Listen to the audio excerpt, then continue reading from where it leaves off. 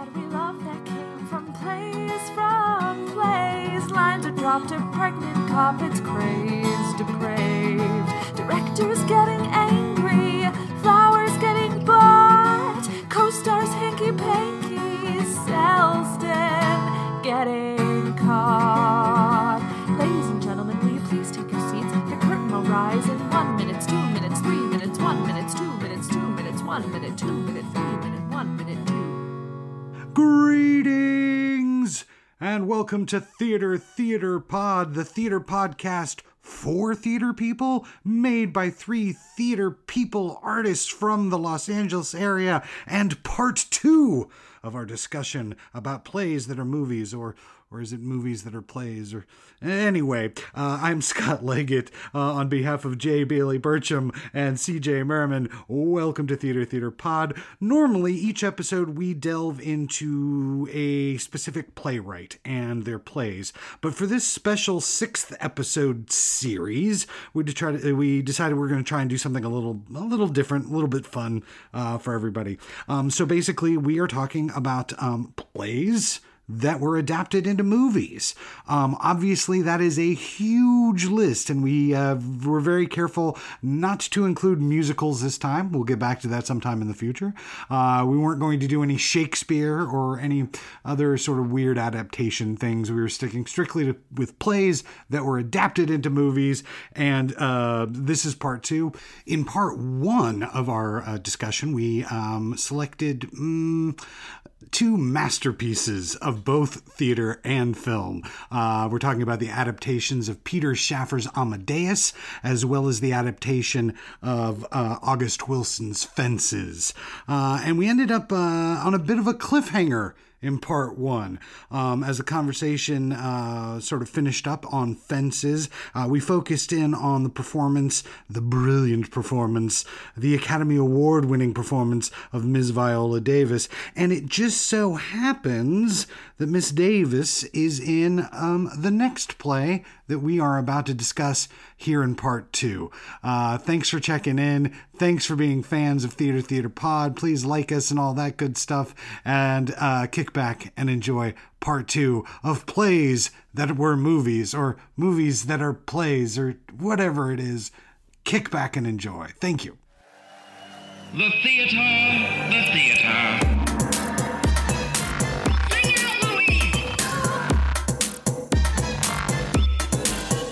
Theater. To be or not to be. Theater.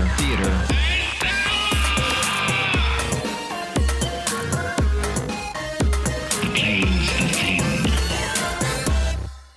thing. So we're moving on to our next one, which is Dirt. Dirt. It's dirt. It's a wee bit of doubt. Dirt a purber. Man, it's doubt. It's Shanley, man. It's Doubt. Shanley. John Patrick Yeah. So a himself. couple things that I want to point out right off the bat there Yeah. is that the play is called Doubt, a Parable. The movie is Correct. simply called Doubt. There's a distinction there, Correct. and there's a distinction that I don't think ends up playing out in the film. I think that he loses the parable in the film, and it becomes something else. So I I agree. have an idea of why that might be. I do too. So yes, Maybe it's the same idea. So just a couple quick things about it. 2004, it's originally staged at the Manhattan Theater Club off Broadway. Debuts on November 23rd, 2004. Then it moves to the Walter Kerr Theater on Broadway in March of 2005. Wins the Pulitzer Prize for drama. Is that the only? Are you on internet there, Bailey? Yeah, I can Is get on internet. Is that the only Pulitzer Shanley's ever? He's got a Pulitzer Prize for Doubt, a Parable, and a Tony Award for Best Play for the same one. And then he has his Academy Award for Best Original Screenplay for Moonstruck. Yeah. Oh, okay. Which is one of my favorite. It's a great screen. Oh my God, it's a priceless screenplay. It still holds up. It was on TV the other day, or a couple weeks ago, on just regular crappy TV, like with commercial interruptions and all that. And I got suckered right into it. It still holds up. Olympia Dukakis is fucking dynamite in that movie, and that performance still holds up. Cher's great, and Dukakis is the shit. they all are. That whole family is. Nick Nick Cage is Cage. great. Yeah. A couple years later, he also makes Joe versus the Volcano, which he wrote and directed, which is weird. And then he also does that Michael Crichton book Congo. That's He wrote right. the screenplay for that. He's had a weird career. Couple Weird, things. Cherry. But he does get the drama desk for this as well. I Yes, forgot. no. Go ahead. Cherry Jones originates the role, wins the Tony for playing Sister Aloysius. What a name. Hey, here's some trivia. Anybody know where the West Okay. Coast premiere of Doubt occurred? No, I want to know. Is it in LA? It's in LA County. It's a Pasadena Playhouse, dipshit. Hey! Hey! That's where I you work. and I performed there and have an honor. I didn't know that. The West Coast premiere of Doubt was at the Yeah. Playhouse? Let's see what. You know who played the Meryl Streep role, because I've seen the picture 1,000 times when I walk by my office, is the little woman from Kindergarten Cop. What is her name? Robin Pearson Rose. Sister Aloysius is what it says here on the Wikipedia research thing, but it was at What's her name again? Say her name Robin, one more time. Robin, Pearson, Pearson, Rose, Rose. Rose, R-O. How do you spell Rose again? Well, this is Oh, no, this is not who I'm thinking of. Okay, so there is a picture of her playing the Meryl Streep role. I swear to God. Shit. At the because I see it all the time. Are you sure it wasn't in just Pasadena another Playhouse, nun? and- It was a different nun. Oh, maybe, but that would be weird, right? To cast Linda Hunt as like just a random nun. Depending Yeah, on what there's it. only 2 nuns in the play anyway. No. I'm saying that it might be another play, but another Oh, you might be right. I don't know. No, An she wouldn't extra have in played. Doubt She at wouldn't have played Pasadena that Playhouse. Amy Adams role. No, Linda Hunt would have been in her. That wouldn't make sense. She's in her 70s now. Did you know Linda Yeah. Hunt won the Academy Award for playing a man? Though In what? Yeah, don't You're say. Living Dangerously. If you ever get a chance, she's amazing. Okay, so she did. I'm reading the LA Times a review right now. She played the Sister Aloysius part, and the other woman you stated plays the other. Oh, this is an error in Wikipedia. Wicca, fuck I was just you. pulling this stuff. Oh, no, really, donate to them, guys. And I thought I'd pull up all the info, but it was in 2010. But Crazy. But yeah, and then Mr. Shanley adapted it and directed it in the film version himself. And listen, I'm not knocking the film version. I think what it is that the way that he structures the play for me means that he paints such wonderfully vivid pictures through his words. Yeah. And the fact that you don't see the kids, the fact that you don't see the kid. Right. That's the problem with the It's- movie. That's he the gets- first he problem gets- with the They have all these scenes of what And they like talk all about. those, like Right. you can see all those. I've been in those, New York, Boston, turn of the centuries that are still around schools with the gymnasiums, and you can smell them, like. Yeah. And so all those details that I'm sure he's just, using from his own experiences in his own life are all immaculate. The production design is beautiful. And there's a few moments that he gets into the movie that don't come out in the play that I think resonate really powerfully. The juxtaposition of the nuns sitting around eating dinner as opposed to the priests sitting around eating dinner, and the priests are having a good old time. And he does a little bit more in the movie in terms of showing the power balance between men and women, between priests and nuns. I just think right. He shows the world of the actual church a lot more, for sure. Yeah, it's not a tale anymore. You're watching a story. And so at the end, and I went over this a million times because I'd always heard that there was these great sort of post-show debates that would happen after the play, there would, and right. And so there's the line where she reveals that she tricks him. She says, "Oh, I talked to your old parish," but then she tells Amy Adams' character, "I didn't. I called him." I called him on it. And I'm like, oh, but then now the doubt's removed. Now I know. Now you know. Maybe you kind of know. Yeah. But then the flip side of that, and his commentary, I think about the patriarchy and sexism, that if she doesn't say that line at the end, if she doesn't have that hook, then you hate her. You would hate her. Literally a single line in a play and in the movie. But I think it's just more effective in the play. Well, and I mean, to your point about parable, not parable, like the play is sort of presenting a question, right? Like, whereas the movie kind of just puts its stamp on like, no, this is what we're saying. There's one single shot where you just see Hoffman with the kid. Yeah. And because Philip Seymour Hoffman is the greatest actor of all time, it's almost impossible not to go, oh, he did it. 100% he did it. Whereas with the play, I'm like posed completely with a question. I'm like, fuck if I know. Like, maybe he did, but I kind of want to believe he didn't by the way that he like presents himself. But I think, to your point, for the movie to come out and pose the question of maybe he didn't, I think there's some that's a little scary. I think as a playwright or as a film producer, right, to be like, I don't want any single person to walk out of this thinking I'm saying maybe it's okay that this person didn't get taken down. Yeah, But I've heard people talk about the movie and be like, I still don't know, and I'm like, bullshit. Yeah, bullshit. Yeah. I don't want to believe that Philip Seymour Hoffman did it. No, that's why you cast Philip Seymour Hoffman. That's what makes it good. No, That's why you exactly. cast him. I love him so much. I half grew up in the Catholic Church, and he is like godly among priests. The way that he delivered his message and talked to the people and went amongst the congregation and stuff, like, Yeah.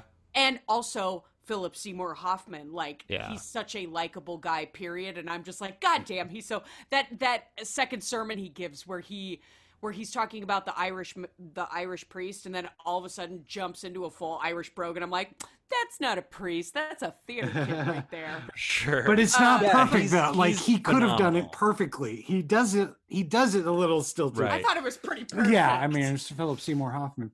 There's another little thing that that on Shanley point. puts in this that also makes it really fucking great.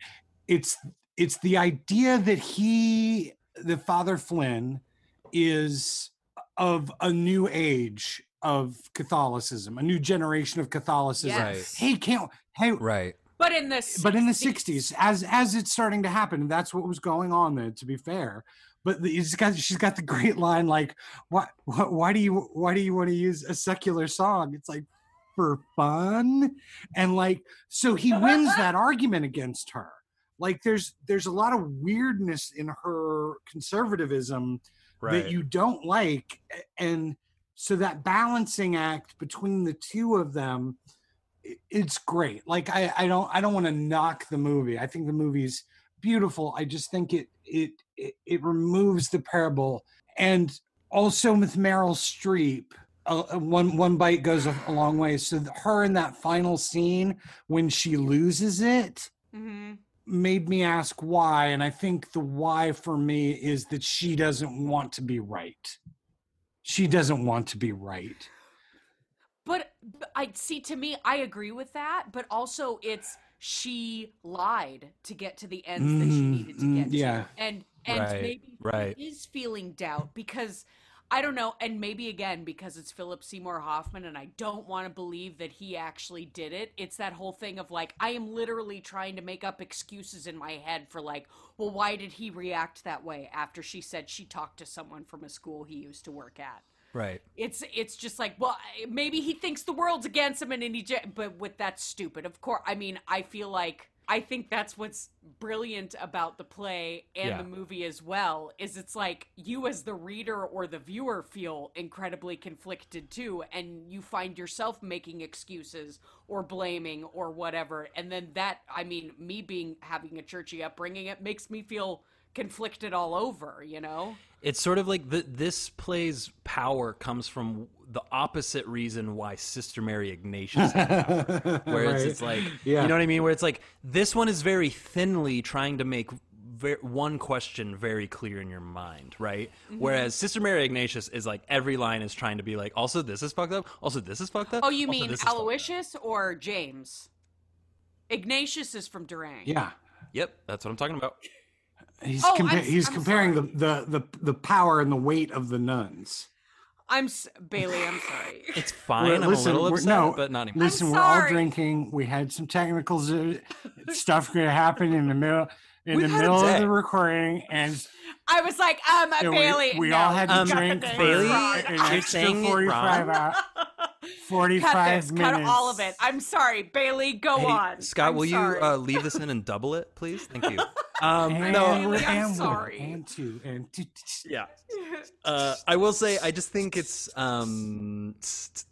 I think. What was I talking about? Sister Mary Ignatius. Sister Mary Ignatius is so, because it's satire, right? Is because of the satire of it all. It's like almost every line has its bite, its own little like kind of yeah, the Catholic Church. Whereas this one, you could be a Catholic at the start of this one and really, even if you know what's coming, like sort of be on board with them at times, you know? And you could, whereas Sister Mary Ignatius, right away, you know what the play's doing, you know what it's trying to say. This one, you go for the ride, where even at the end, it's never really saying, also the Catholic Church is really fucked up and hypocritical. Like, it's not really, it is, but it's not really trying to, that's not the point of it all. It's not taking on Catholicism. Right. It's taking on this little tiny corner, this little tiny moment. Yes. And Viola Davis is what, one scene Oh, out in the thank you for bringing graveyard this where back she up. just That it made me cry 6 or 7 whenever I read the play was like 8 years ago, and I'm like, yeah. It shook me to my core, that scene. And Viola is one of those actresses who just, and this has been said a lot, I know I'm not the first person to say this, and I don't mean this in any way but that it's true, because I think Viola Davis is fucking gorgeous no matter what. But she is one of those actresses who is just not afraid to ugly cry. No. She's just not afraid to like feel what she's feeling and go all the fucking way. If you've ever watched How to Get Away with Murder, she has scenes where she's just sitting there, no makeup, no wig, just like fucking like looking in a mirror, bawling, and you're just like, oh, and snot pouring down her fucking face, like, you know, and you're just like, you are the greatest thing to ever happen to film. Like, and even worse about her is that like all these stats about like how many massive roles she's played and how, you know, and then you look at like Meryl Streep's amount of Oscars and her amount of Oscars and how kind of ridiculous it is that Viola doesn't have more. But then you also think more about it and it's like the pay gap is huge, right? Viola has 5 Oscars, but or 4, but her pay gap is like, there's $1 million between her and Meryl Streep. And it's like, that doesn't make any sense. I was reading an article about this. That's the only reason I'm bringing that up. Sorry, that's a whole other conversation. But I did want to bring up, because, you know, me and my awards shit. This movie wins 0 Oscars. Yeah, it gets nominated. Nominated for fucking everything, 0 Oscars. It's because it's understated. Like if you're doing Hollywood dealing with your priest rape, you know, and pedophilia. Spotlight, though. Yeah, but Spotlight's an entirely different thing. That's not really about that. It's about the search for That's it. true. And the truth around it. And there's definitely some lulls in the movie and the play, if you want my real opinion. There's some lulls. There's some moments where it gets real slow and you're like, you've said this thing 10 In times doubt, already. you You're mean? just arguing about it again. In doubt. oh, yeah. I didn't feel that way. I've always felt like it breezes by. The movie specifically. The movie gets movie, a little, there's a little bit too like, there's some moments where you're kind of yeah, like, because on stage I think I would be a little more with them every moment because it's live, right? Whereas in the movie, I did find myself, and maybe it's because I've seen it 100 times, but I found myself like checking my phone and pulling up games a lot, and I kept having to be like, wait, what am I doing? Like, don't do that, Bailey. Like, you're respecting this film, watch it. But I don't know. He gets a little, I think he gets a little sucked into the details. It's almost like he overcompensates. Like the difference between doing theater and doing film is that in film you show and you don't tell. Doubt is all tell. The original play is all tell. You're telling everything. Right, you're not showing anything. So you get the feeling that here's an insanely smart, insanely talented artist and storyteller who's like, maybe I should get a few more shots of the 1963 cars parked on the street.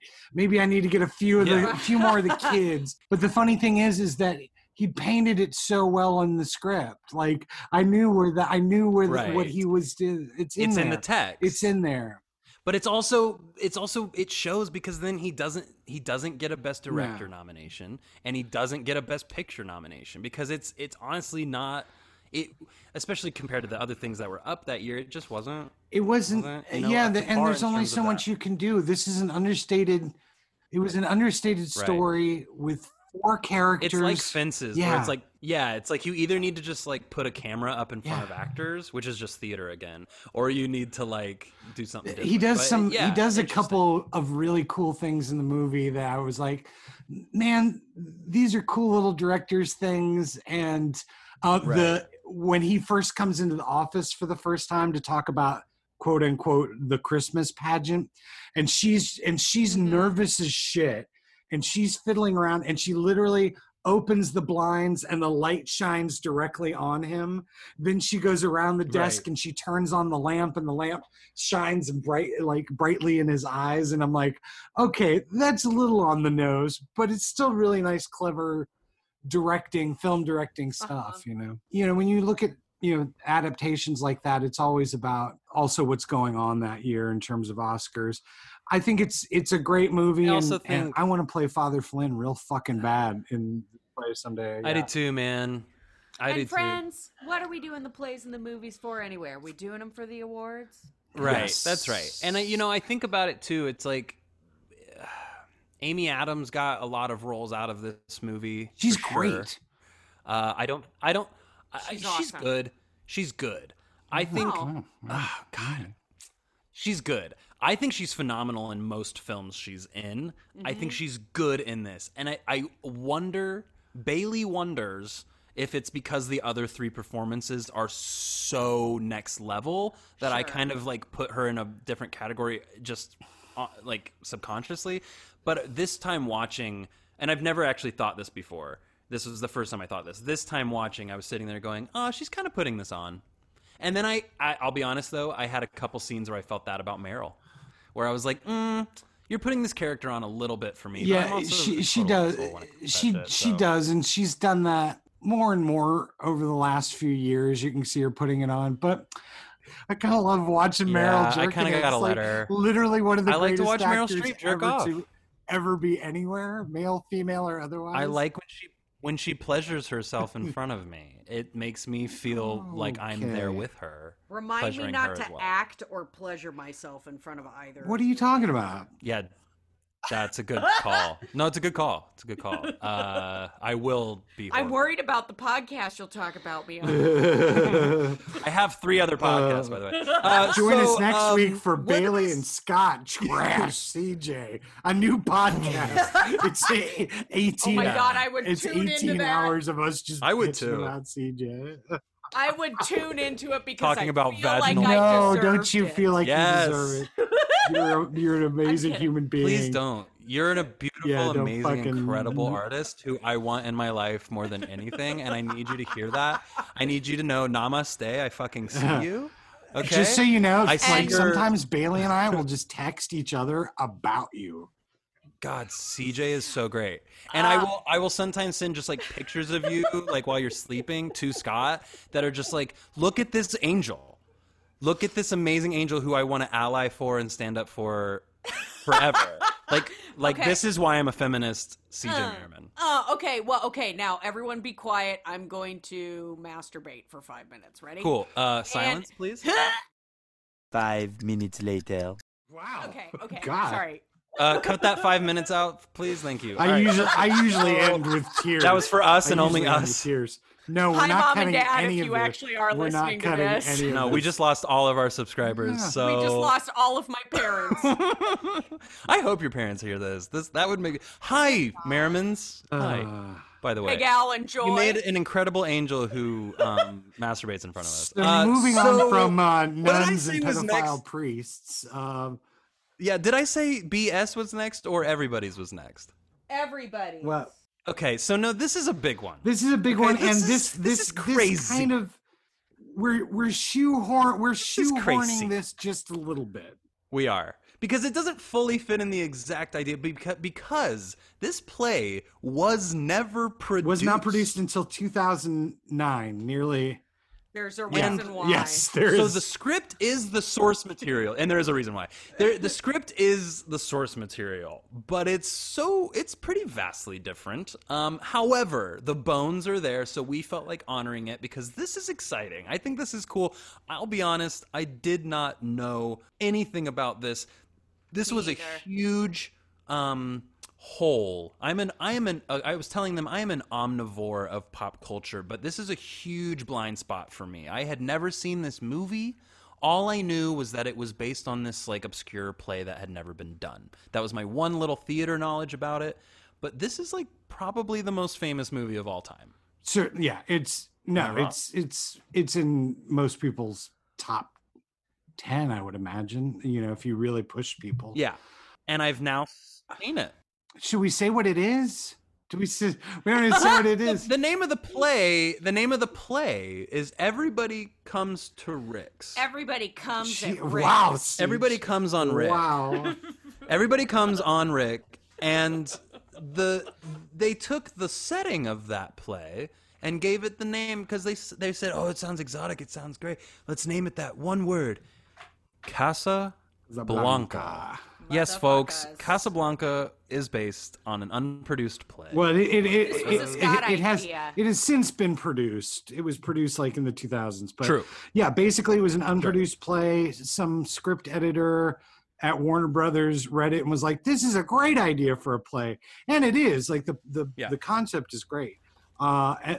Can I read an excerpt from this book that I Yeah, got from the please. library? It's called "We'll Always Have Casablanca: The Life, Legend, and Afterlife of Hollywood's Most Beloved Film." Yeah. Okay, I'm gonna read this little excerpt. I'm a little drunk. Okay, What? here we go.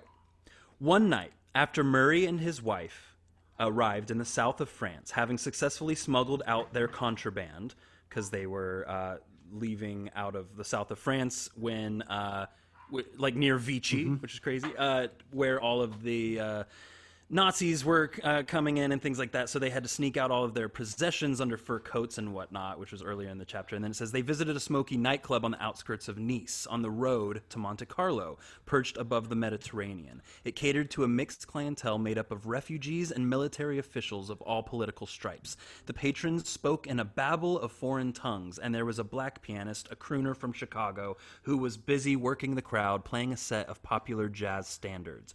Burnett, the writer of the original play, he and his partner, Joan Allison, was especially fond of the pianist, whose songs brought him back to his student days at Cornell, and whose enchanting voice soothed the audience. A great contrast to the tragedy and tears, he recalled, and provided them with hours of welcome distraction from the Nazis. Taking in the scene, Burnett purportedly turned to his wife and said on the spot, "What a setting for a play." Thus was the idea for Casablanca. Can I? So let me, if I can tell my story, my Casablanca story. Please. So again, I'm a little bit older than both of you. There was a big deal that happened when cable sort of became the norm, when everybody had cable, like late 90s? like early 2000s, like 2007? You son of a bitch. Just letting you know that Bailey said it and I didn't. I am in the middle. Let's say early It was Bailey, a not joke. me. It was a joke, but for the listener, I don't know that we've ever been straight up about this, but I was born in 1990, so do that math. I'm a little young. Yeah, no, you're an old I'm a soul. little young. So let's say this is the early 80s, but before there was Turner Classic Movies, there was just the Turner Channel, which kind of still exists today. Right. And so it was a big deal when they got the rights to show Casablanca. It was sort of one of the early big attempts by cable to really challenge the four big networks in terms of ratings. So they put it on, and then a year later they did the colorized version, which is very controversial because they tried to start colorizing shit. Yeah. Ew. But I remember very clearly, like, being a young kid and my parents watching it, and I remember them just laughing at it. Like, my perception, I think a lot of people's perception of Casablanca is this romance, and and Bogart and Ingrid and all this, but they were laughing. Right. They laughed their ass off through the whole movie, and like no with because it? there's because that script goes like a machine gun. Right. It's just for sure. like there's just, and everybody who has a chance, from Sasha the bartender, who's got 3 lines, but every time he gets to step up to the plate, he knocks it out of the fucking park. And I think that's one of the reasons that it's just stayed with me over the years, is that cast of characters, these sort of beasts of burden in this place, in the middle of the desert, where everybody's tense because any bullet, any single shot can make things 3 times worse politically. Right. And there's so much humor that goes with that adds to the passion.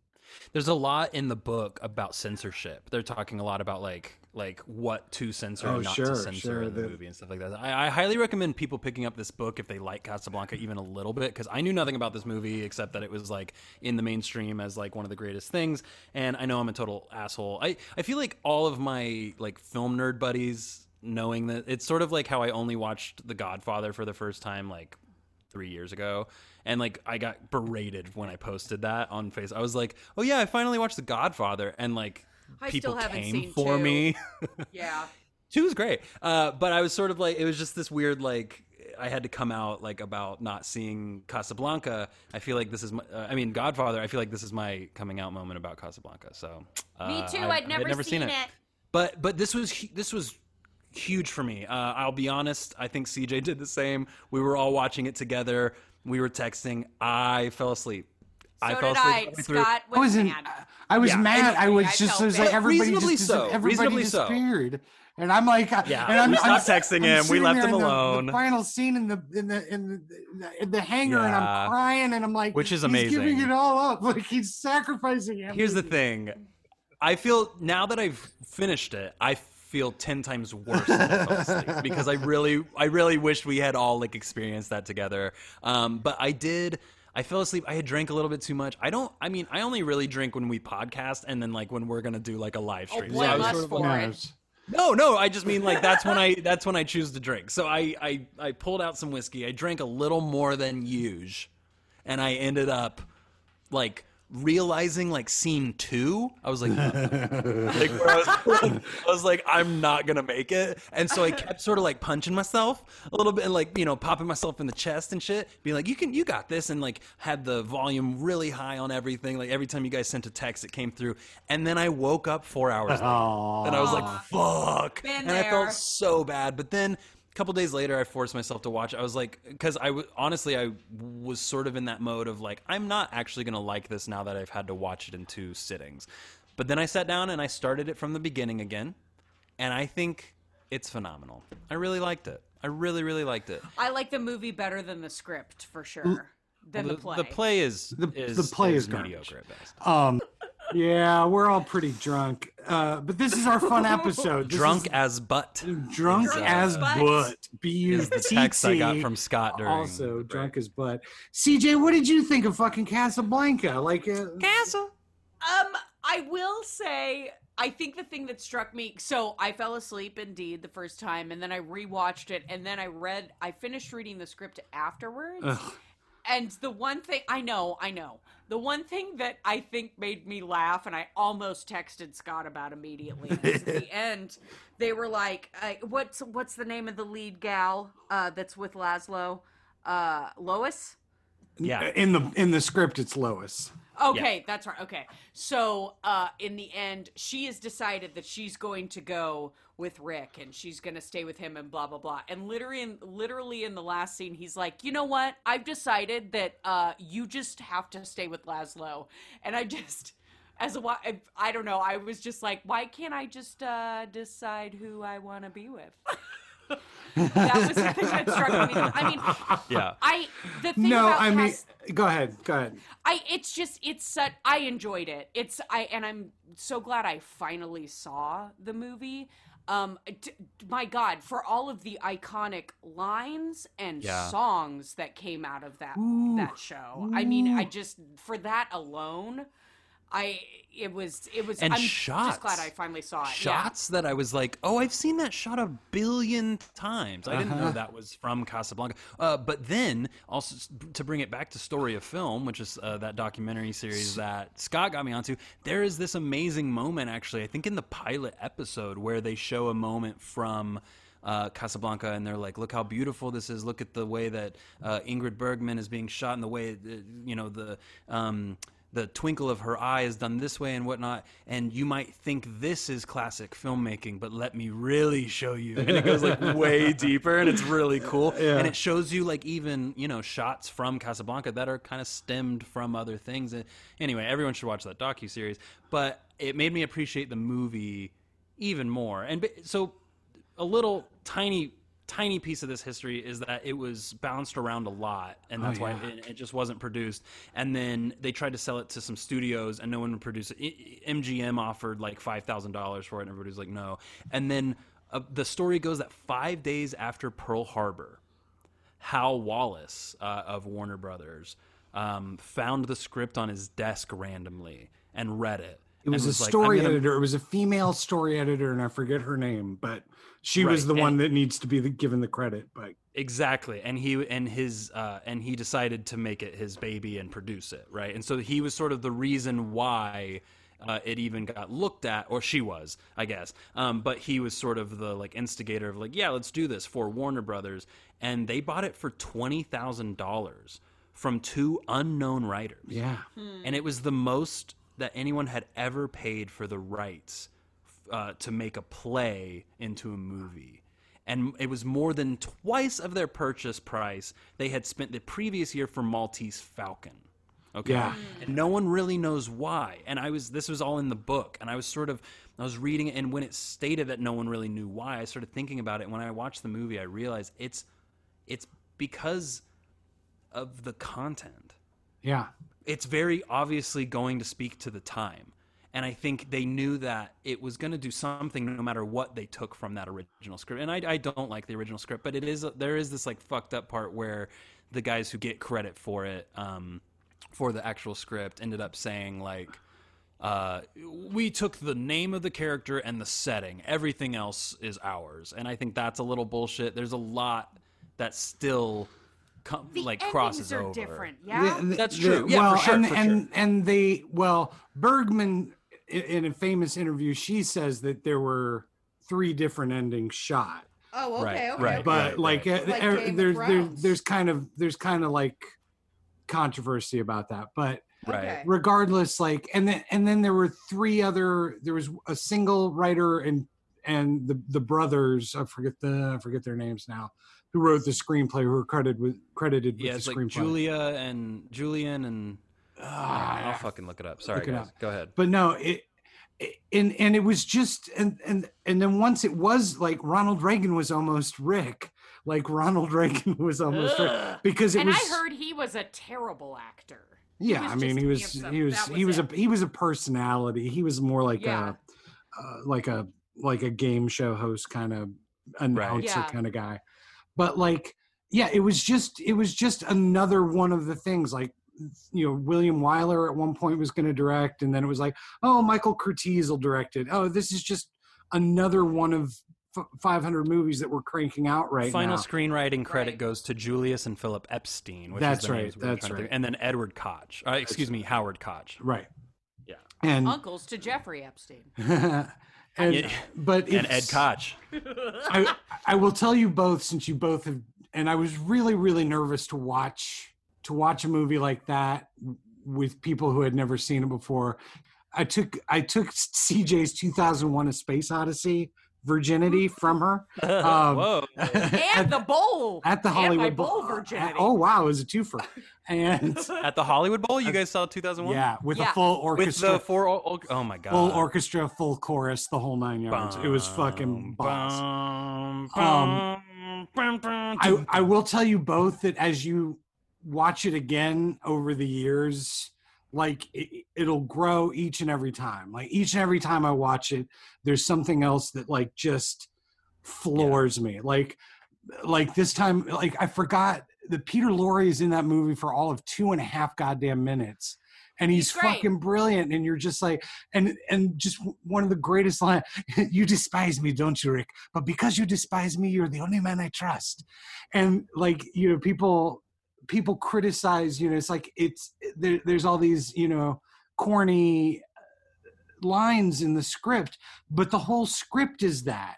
And what it ends up doing so beautifully is it creates a whole world where that language works, so that all of the lines become loaded and fill out over time, and then just, you know, to quote the story of film one more time, it's romantic with a capital R. It's romantic and it's heroic, but it's not like ever overtly patriotic in terms of Americans. There's the great, you know, where everybody sings the Germans down. The Weiss version. Oh my God, it's so great though. Like it still tears me up. Like, and that you cut to the drunk girl at the bar and she's singing and she's got tears, and you know the woman playing guitar and everybody's standing up and Sam's standing there, and well, it's also kind of what you want to believe we are, and it's the best. Kind of not. Yeah, it really is though. I mean, that's the whole trick about Bogart and Rick. It's him figuring it out and sacrificing everything that he has. He's got 2 cards, and that's those letters of transit. That's all he's got. Well, and he's got the bar, but he sacrifices the bar to make sure that Sam is taken care of. And he goes and has that great scene with Sidney Greenstreet at the Blue Parrot, you know, his opposition, you know, the other club in town, and he's going to sell it. And Sidney Greenstreet's just fantastic. Like everybody who steps up to the plate again, Neil. Like I think one of my favorite lines is, who's Rick? And it's Claude Rains going, Rick. Well, Rick is the type of a man that if I were a woman, I would be in love with him. And it's like, it's just those little lines. And then watching Claude Rains turn from being this scummy fucking, you know, seedy, you know, screwing young girl to going, no, it's time to put everything on the line for the sake of the world. You know, so it's a movie of its time and place that transcends its time and place too. So the other thing that kept hitting me was, I mean, of course they keep playing the title song not title song, but the main song. You must remember this. Yeah. A kiss is just a kiss. As time goes by. Yeah, as time goes by. Thank you. Because I know it's not those words, which are the words that everybody knows. Because then I kept thinking like, okay, obviously I know that song, but where have I heard it? Where have I heard it? It's the opening. It's that the podcast to You Must Remember This, which is a podcast about the first 100 years of Hollywood. Yeah. Yep. Oh, Easter eggs. Yeah, but that's kind of an interesting part of this whole thing too, because as time goes by is mentioned in the opening of the script of the play of Everybody Comes to Rick's. So that was a part of it that was a Burnett and Allison thing that was already there, and they put it in the movie because it was actually one of Burnett's favorite songs. So they put it in it. But then this is where all the fucked up stuff starts kind of coming in, because I'm all about like people getting rights when they had creative input and whatnot. And like I said before, Howard Koch is the one who basically ended up saying the play provided this is his exact quote. Everybody comes to Rick's provided an exotic locale and a character named Rick who ran a cafe, but little in the way of a story adaptable to the screen. And I think there's like some truth to that, but basically like in a really fucked up way, like there's so many things that are right out of that script, like the song specifically, that it's kind of fucked up to not give them any credit. Like they don't get any credit when the Oscar gets won. They ended up suing actually Warner Brothers when they tried to make a Casablanca TV show. And like, you know, a lot of stuff like that. And there's even this like horrible interview with Ingrid Bergman where they're like, oh, and like the play that it was adapted from, and she calls them on and she's like, adapted from a play? Casablanca? No. And so it's like the actors didn't even know it was adapted from a play, right? Wow. So it's kind of fucked up in that way. So I have there's that tiny little tension I have about it that's annoying, because the most fucked up part is then Howard Koch wrote a autobiography called As Time Goes By, which is so fucked up because he's the writer of the screenplay. He did not come up with that to be in Casablanca. So it's just a little screwed up, in my opinion. I don't know. It is. No. And, you know, and so many of those, you know, old movies and everything from, you know, Wizard of Oz to, you know, Gone with the Wind have those type of stories. Right. I think it's just a credit to everybody that we're still talking about it. That we're still talking about this movie. What? It's 80 years now. It's 78 years. No one involved in it is still alive. Yeah. And like I said, when you guys had passed out, I'm on the text thing, and I'm just literally just tears just welling, like just the story of you know, two people like me isn't worth a hill of beans in this whole world, you know, that you have to sacrifice, you're sacrificing everything for a greater purpose. And, you know, you just don't get sweeping stories like that anymore. And I had a shirt when I was a kid that was, it had a bunch of math, like equations on it. And then it said, "Here's looking at Euclid." Here's look. I thought, but I never wore it because I felt like a hack because I didn't know what it was from. Real quick before, go ahead. Real quick before we move on, we should move on. But you know, like they talk about in filming it, the cinematographer, most of the energy was being put into shooting her and making her look, you know, gorgeous, which they do. But the best shot of her, the sexiest shot of her, the most moving shot of her is in the flashback scene when they're in Paris together and the Germans are marching in to Paris, and she's translating for him, and she's leaning out the window listening and translating for him. And she just has this look on her face of just fear and uncertainty, and she just glows, and her mouth is slightly agape, and she doesn't quite know what to do, and she's holding it all together, and it's just an amazing photographic cinematography. Yeah. Thank you. Yep. Moment. Let's move on. Casablanca. Everybody should watch fucking Casablanca. Everyone's got to watch it. Yeah, I think that's something I wouldn't have said. It was a Hamilton to me. I got to be honest. There was that moment where I was sort of like, this is not going to be as good as everybody's always said it is. And it is. It just is. It just holds up. Like it just sucks you. It just sucks you in whether you like it or not. Before its time, and also very of its time, and it's just beautiful. Can I, before we move on to the next one, I forgot to say something about doubt that I really wanted to say. And you said Paris, and then it made me think of it. Kelly. There is a 2007 production of Doubt on the West End. Oh, excuse me. No, in France. Oh. That was directed by a film director who no longer makes films in America. And it is very ironic that he is the one that directed. Polanski? It's Polanski. Boo! What? I'm just gonna say boo. He's directed. He's directed some crazy. He did a production. Repulsion. He did a production. He played Amadeus. That's right.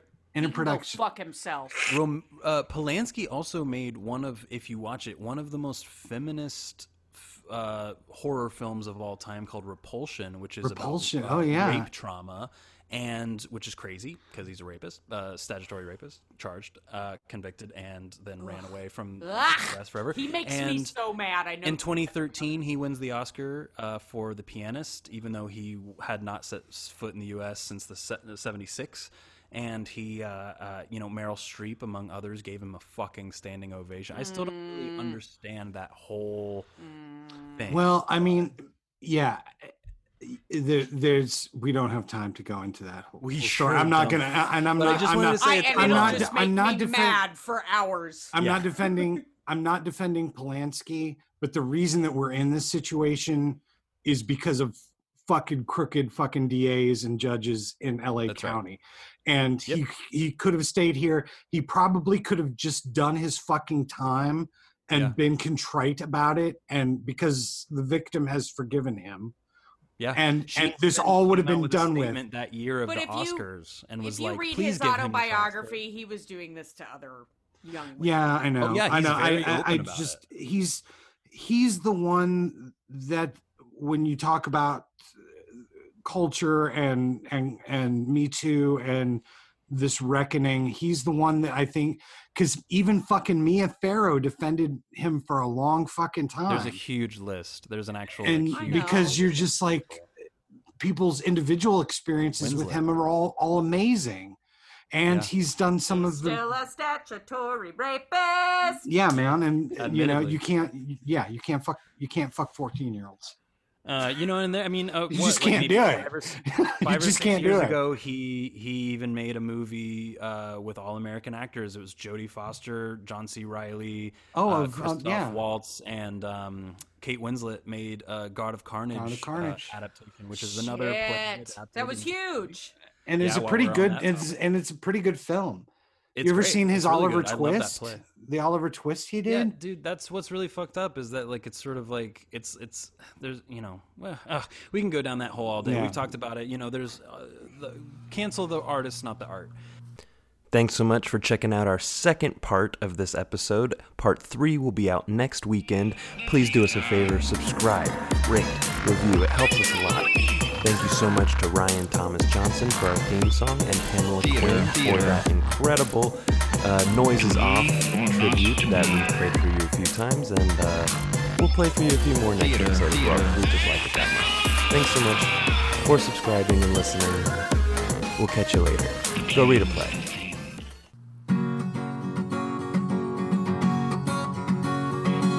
Movies that we love that came from plays. Doors are closing, sets are flipped, backstage is a maze. Lovers trading lovers, sardines on and off, husbands under covers, contacts getting lost. Movies that we love that came from plays. Lines are dropped, a pregnant cop, it's crazed, depraved. Directors getting angry, flowers getting bought, co-stars hanky-panky, Selsden getting caught. Ladies and gentlemen, will you please take your seats? The curtain will rise in 1 minute, 2 minutes, 3 minutes, 1 minute, 2 minutes, 2 minutes, 1 minute, 2 minutes, 3 minutes, 1 minute.